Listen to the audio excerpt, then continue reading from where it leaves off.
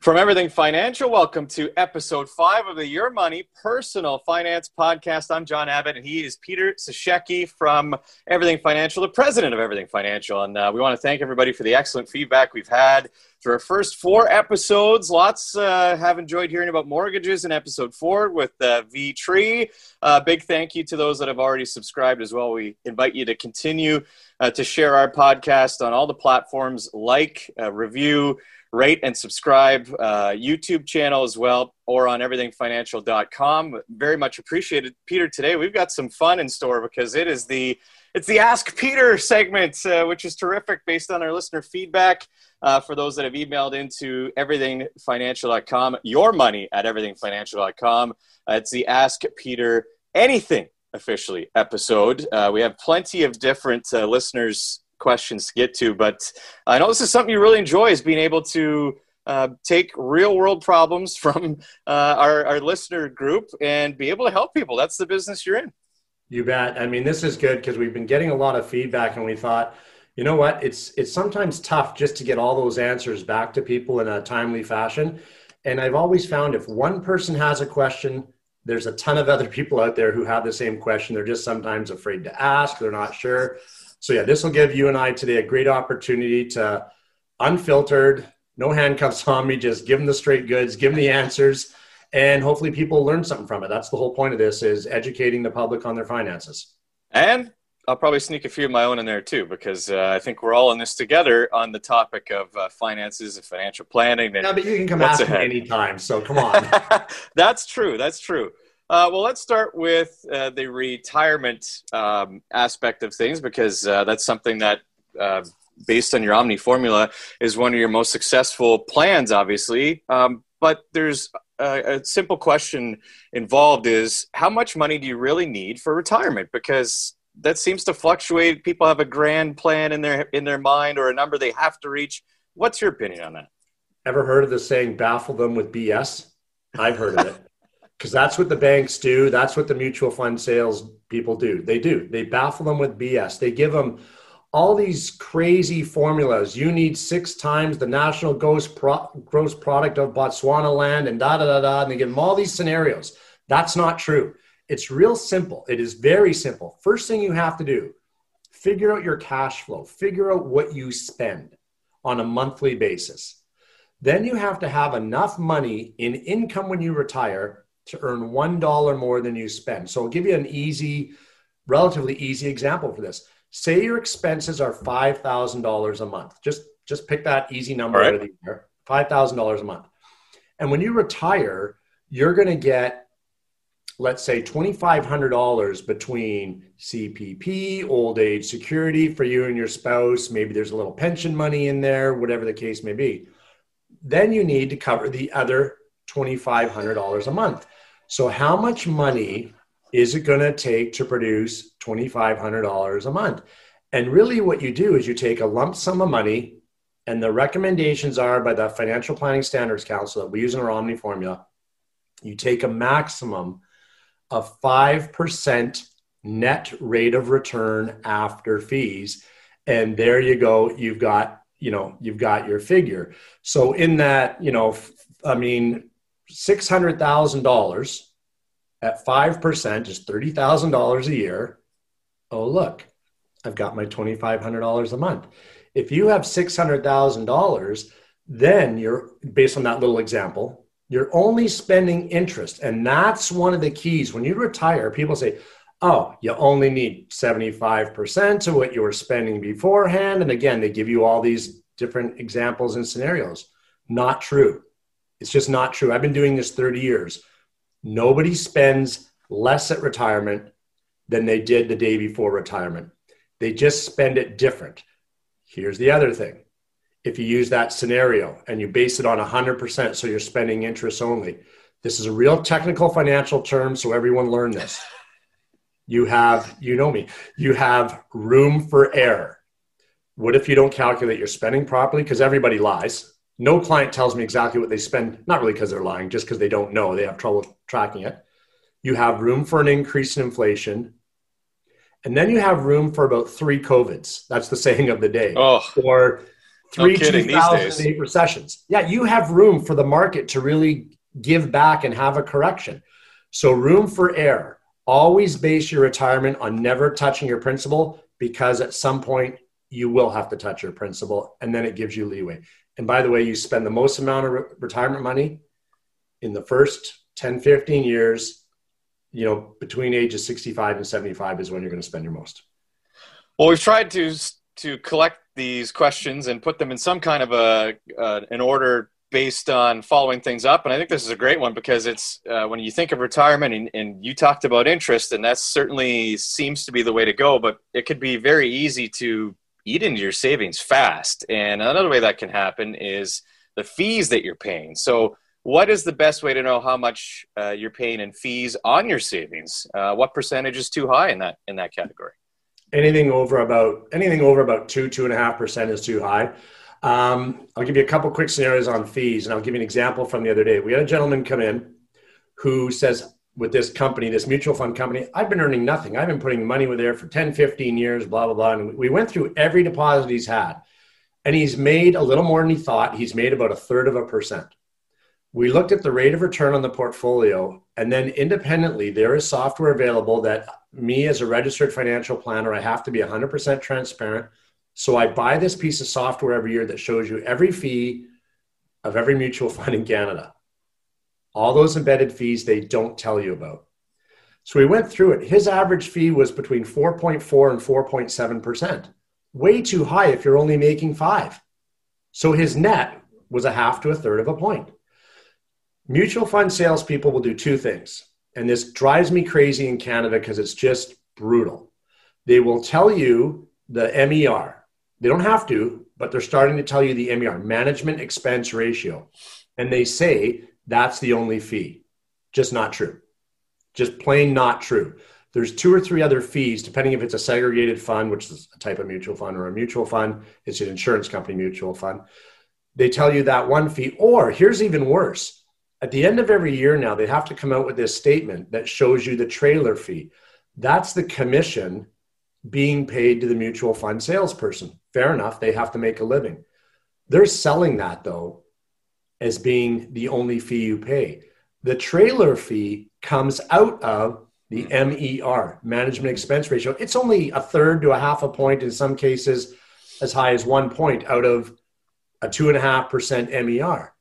So it's just not true. The only people who have to disclose their fees 100% as a fiduciary, and they're the only ones who are a fiduciary where they have to put you first, not the salesperson, is portfolio management companies. They're the only ones who have to disclose every fee. Everybody else, it's embedded and they're not showing you the full fee. And that's just not fair. If you went to get your car fixed, wouldn't you want an estimate and know how much you're going to pay? You go to the dentist, you want to know what you're paying? Your biggest asset, your income, your savings for retirement, and you don't have a clue what you're paying? That's just criminal. Canada's so far behind, it's ridiculous. Well, that leads us to the difference in countries on our next topic. Listeners saying, hey, listen to episode 4 on mortgages, and you're the home for mortgages now as well at Everything Financial. And so we're going to be talking about more of that throughout our podcast series. But how can you deduct the cost of mortgage interest on your home, much like those in the US are doing? Is that possible? How do you do that in Canada? Absolutely. It's absolutely possible, John. What you do, a couple different ways. Say you have an existing mortgage right now. Let's start with that. But you have savings that is not in an RSP, not in a TFSA. So just what we call non-registered or taxable savings, which means if you earn money on it, you pay tax on that earnings. You can take that money and put it against your mortgage. So say it's something small right now. Small is a relative term, obviously, but say it's $25,000 you put against your mortgage. Even if it's a big mortgage, you put $25,000 against it. You have to leave that money on deposit for 31 days. This is a CRA rule. After 31 days, you can pull that money out and now invest it in a non-registered or taxable, as I said, product, not a TFSA, not an RSP.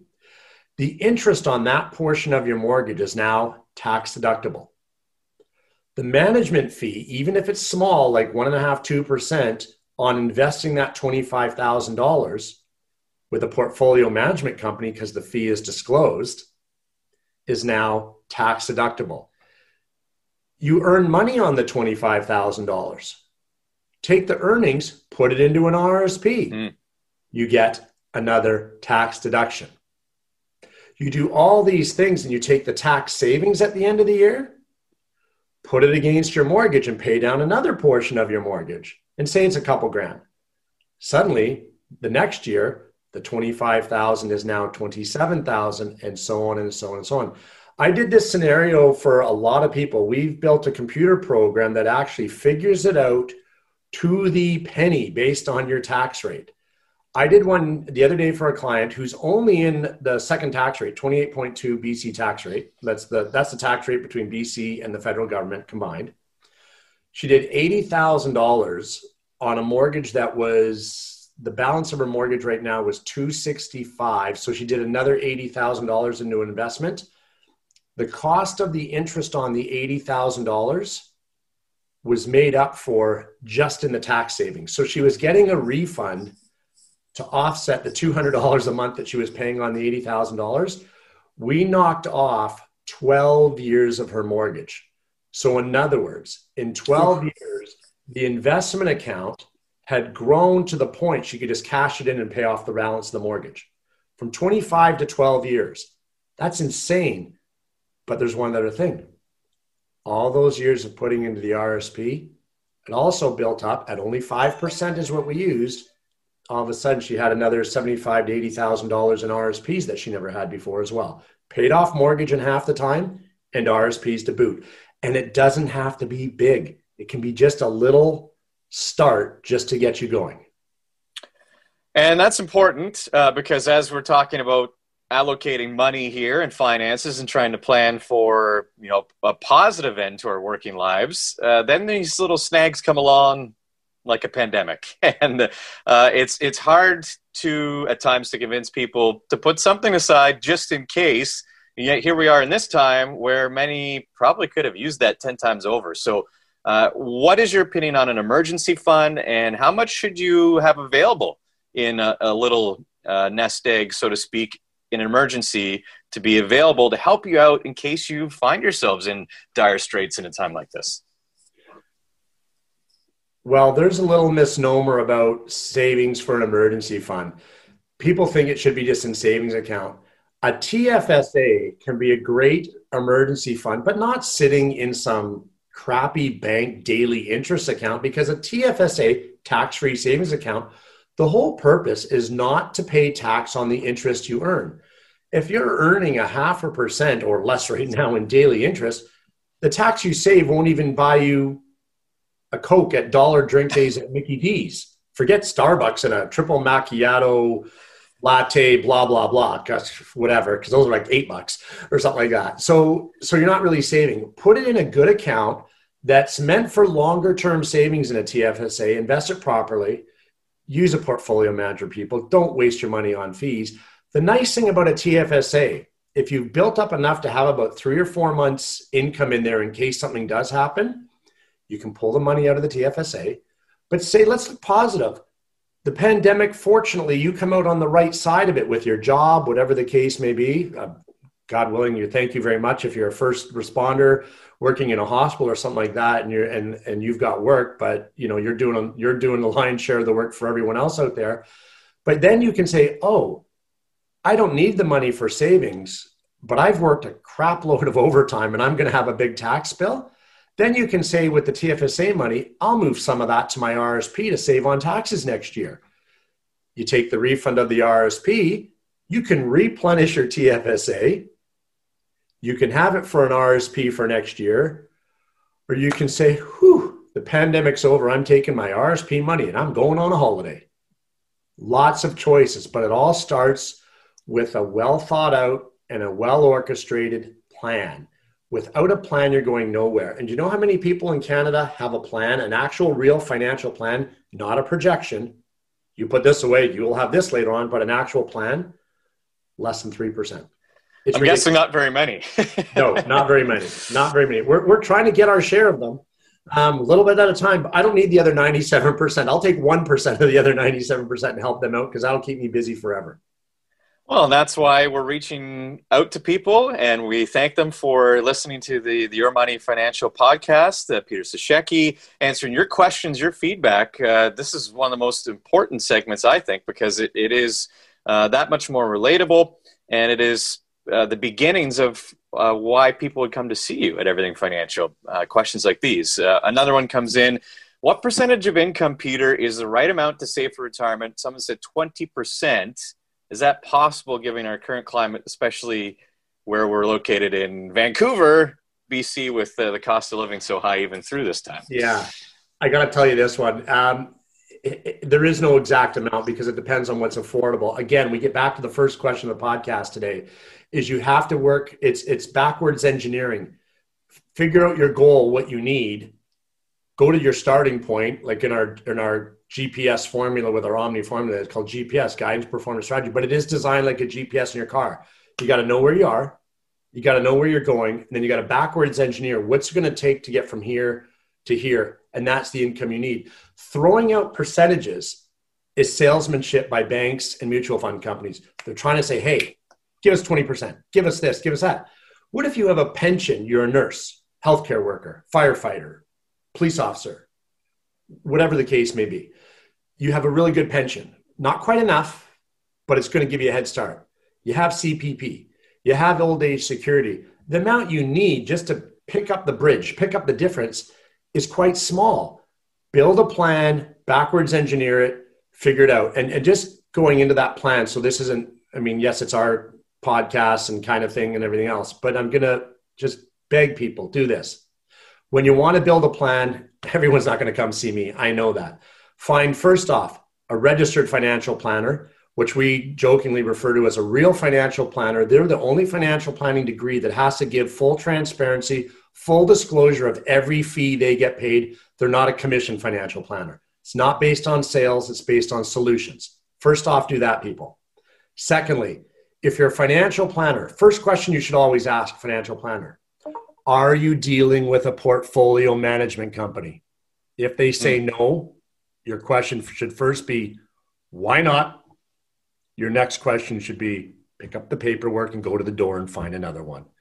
Because again, those are the fiduciaries, the portfolio managers who look out for you.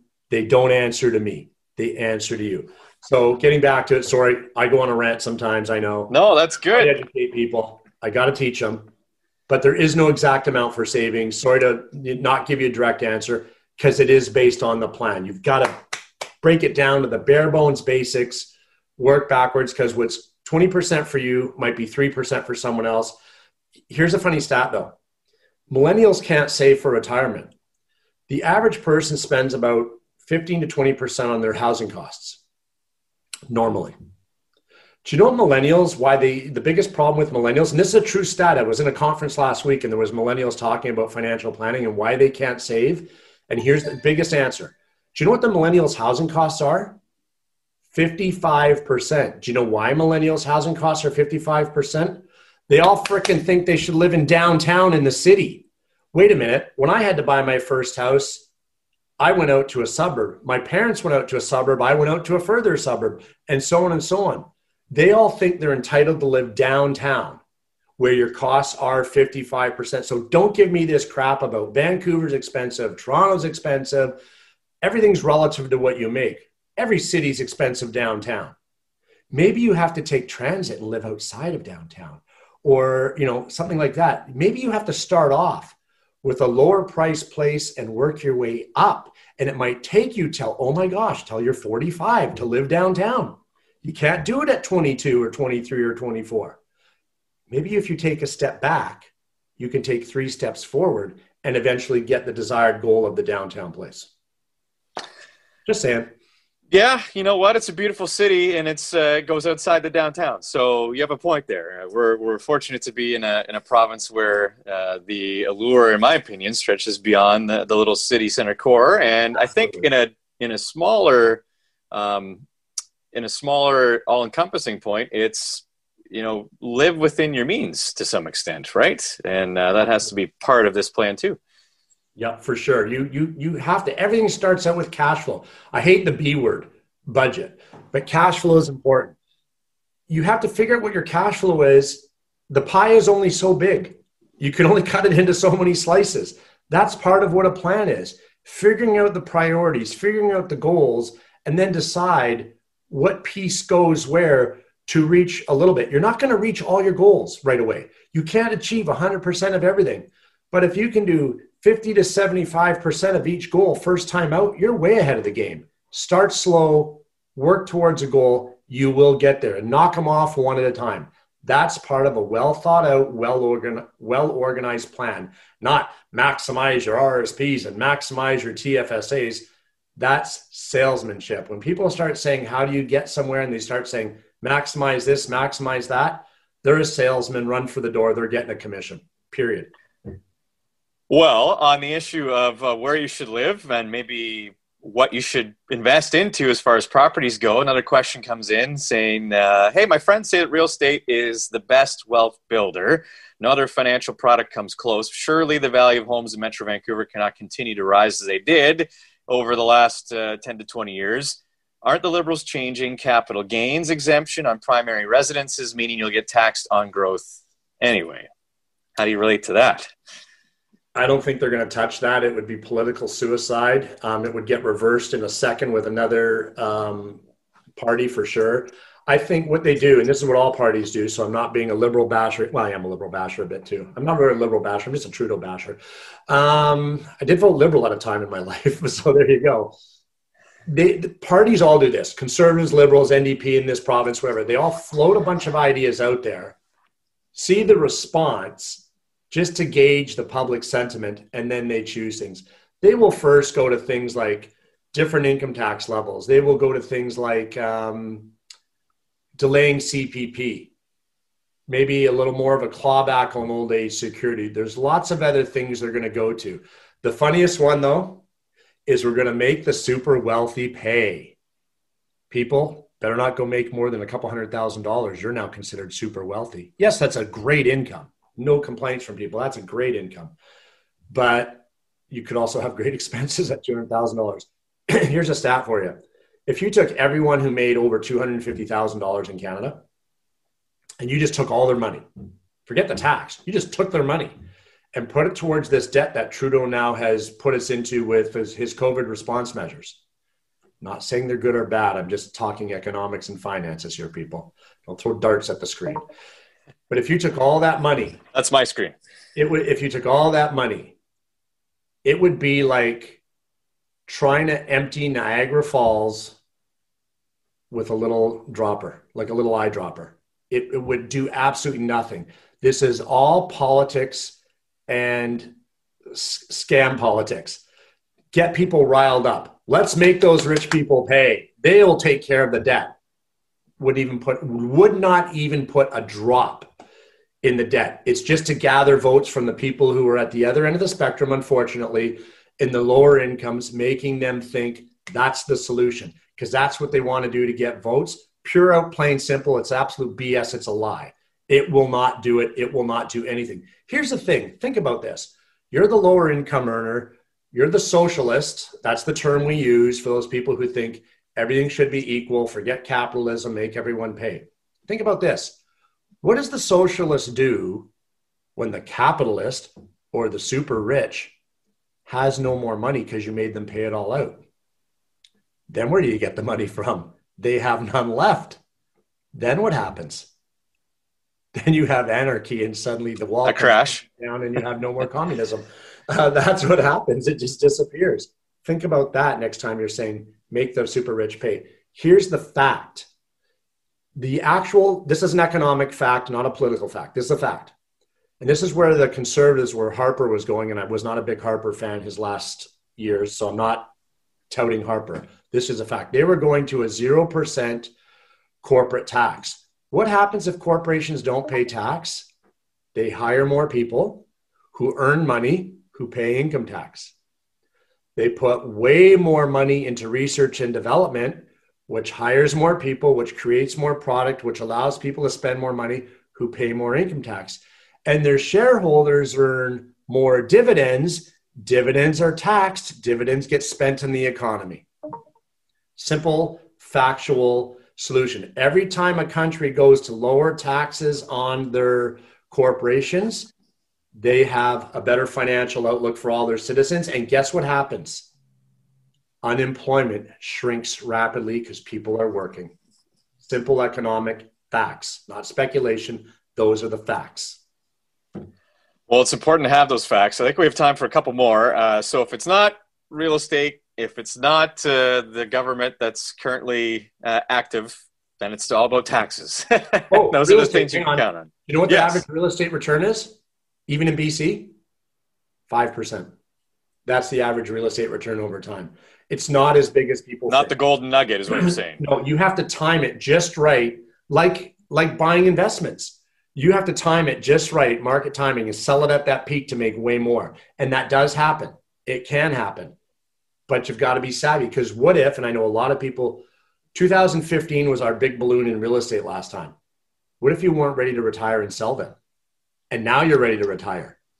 There's a lot of places where the houses now are worth considerably less than they were in 2015.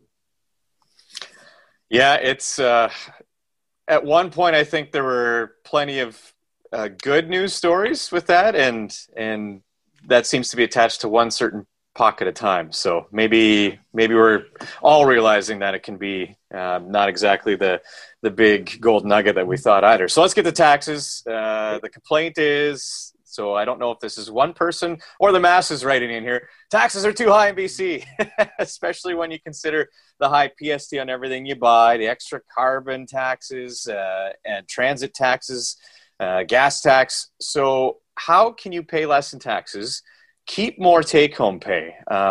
Because it's certainly affecting, no matter what line of work you're in, some are more affected, some are less affected, but it affects everybody.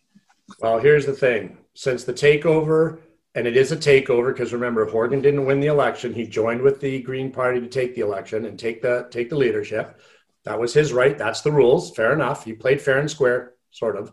Don't ask the Green Party if he paid fair and square with the deal he made with them, because they didn't come out smelling like a rose with what he promised. But our taxes went from about the second lowest and lowest in certain categories in Canada to the second highest overall in Canada. In a very short 3-year period, we've gone from second lowest in taxes under Christy Clark. She had her faults, don't get me wrong. She's a politician. Of course, she has lots of faults. To the second highest taxes. You have to contact a tax expert, a registered financial planner, to always stay one step ahead. I am constantly working at how do I create a plan? And it's not just people buy RSPs, doing the house thing, getting tax deductible fees on your investment. You always have to look at one step ahead to take the government rules and work around them legally to stay ahead of the government. And it's challenging. It's always doable. There's always a way, but you can't just buy RSPs. But here's what people do. And here's the solution of the mutual fund salespeople in the bank. Buy more RSPs, you'll get a tax deduction. Okay, you're in a 49% tax bracket and you buy so much in RSPs that you're down to a 25% tax bracket. Guess what? You just got back 24% less on your taxes. And I'm going to give you an exact example from this year, exact to the penny. We had a gentleman come in who got a kind of a windfall in money, big bonus at work, very high income earner, new to our company, and he wanted us to do his taxes. He put $25,000 into an RSP and he got $11,300 and change back was his refund. I said, that's awesome. It's great. Well, his bonus was over 50 grand. I'm going to put another 25,000 in. I'll be up to almost $23,000 in refund. This is great. And I'll put that in my savings. Very well thought out scenario, because the $50,000 gave him a huge boost to retirement that he hadn't really started yet. One problem. It put him in so low of a tax bracket, his $11,300 refund only went up to $11,500 and change. The extra $25,000 got him nothing back, because all $50,000 now was taxed at a much, much lower tax rate. Buying RSPs, the RSP deadline date in February is this artificially created date like Valentine's Day to get you to spend way more money than you would on every other day of the year. You know when you should say your RSP deadline date is? Somewhere between June 30th and July 31st in a year, where markets traditionally are at their lowest because they do have some regress after RSP season, supply and demand. People aren't buying them. They're not thinking RSP season. You can't really time the market, but get ahead of the game, work with your registered financial planner, plan to buy your RSPs earlier so you're not scrambling at the last minute. And if that's all you do in your plan is calculate what you need each year roughly on RSPs just to start to get you ahead of the game, you're already so many steps ahead on your plan. Maybe it's not the full plan, but you're way ahead. And that is a good start. And it prevents you from over purchasing RSPs because the demand is there from the banker telling you to buy them now, or how are you going to retire? And it just gets you ahead of the game and allows you to put the money away properly without overspending and reducing your tax refund. Why leave the money with the government? You should keep it. You need it. Like the advice you heard today, I know I did, and we're so thankful for everyone's feedback and questions for Peter Seshecki, president of Everything Financial. Well, you can start saving your money, planning for your retirement, planning to take care of yourself, your family, your loved ones, with a visit to the website, everythingfinancial.com. That is the home of the Omni formula, of course, and now your Everything Mortgages too. So you continue to add ways to help people and help grow their money. That'll do it for episode 5, Peter. Just like that, the Your Money Personal Finance Podcast is complete for episode 5. Now, a quick reminder to hit subscribe. Join us on all the podcast platforms, on YouTube as well. You can rate the podcast, review it, let us know what you think, and get those questions coming in. Your Money at everythingfinancial.com is a place to do that, just like the people did today, to have your question answered by Peter. Thanks for listening and watching to the Your Money Personal Finance Podcast. Thanks, John. Have a great day.